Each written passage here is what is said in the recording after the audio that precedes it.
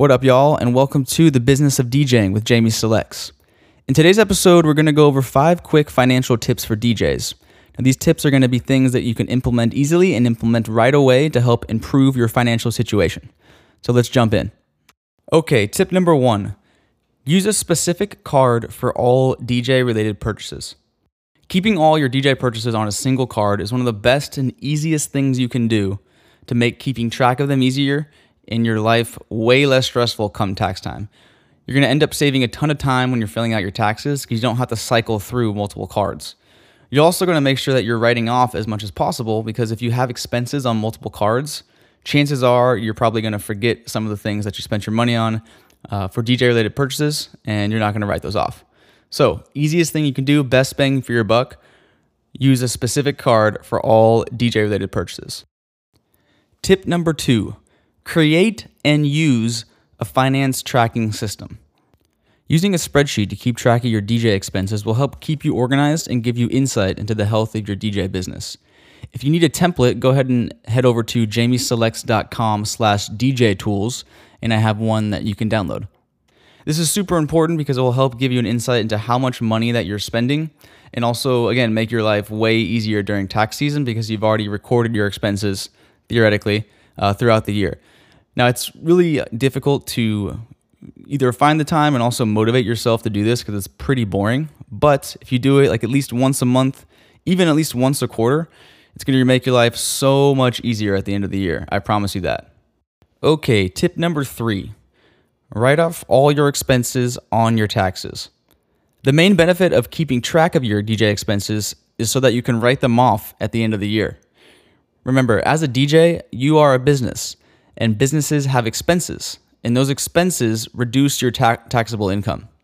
I guarantee you this will save you at least hundreds, if not thousands of dollars at tax time. So make sure that you're writing off all your expenses legally, but make sure you're writing off all your expenses. If you need help, check out my Taxes for DJs article at jamieselects.com. Tip number 4. Invest your DJ pay. Acquiring assets is one of the best things that you can do with your money. If you invest at least a little bit of each of your DJ gig payments, it will pay dividends for you in the long run. Now, investments can take many forms. They can be financial assets like stocks, real estate, or my personal favorite, Bitcoin. If you're interested to learn more about Bitcoin, you can head over to my website, jamieselects.com, and check out the article, Bitcoin Breakthroughs for Beginners. Now, assets can also be something like new gear.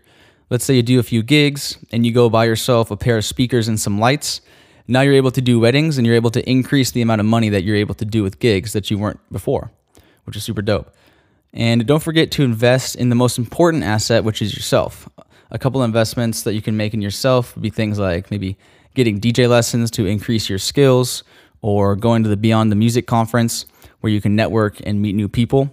Those are things where it's totally fine and encouraged even to spend money on yourself if it's going to make you a better DJ and just enhance your career in that way.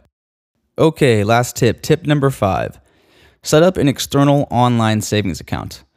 So whether you're saving for a new piece of gear or creating an emergency fund, it's important to keep your savings separate from your checking. You actually want to create a little bit of friction between your savings and the place that you spend your money. And setting up an online savings account is one of the easiest ways to create a barrier while still having pretty easy access to your money if you need it. Now, once you set it up, you can actually create sub-accounts within the main account so you can save for multiple things. So like I said before, you definitely want to have an emergency fund where you have at least a few months of cash stacked up in case of emergencies. And then you can also save for things like shopping, travel, or even new DJ gear.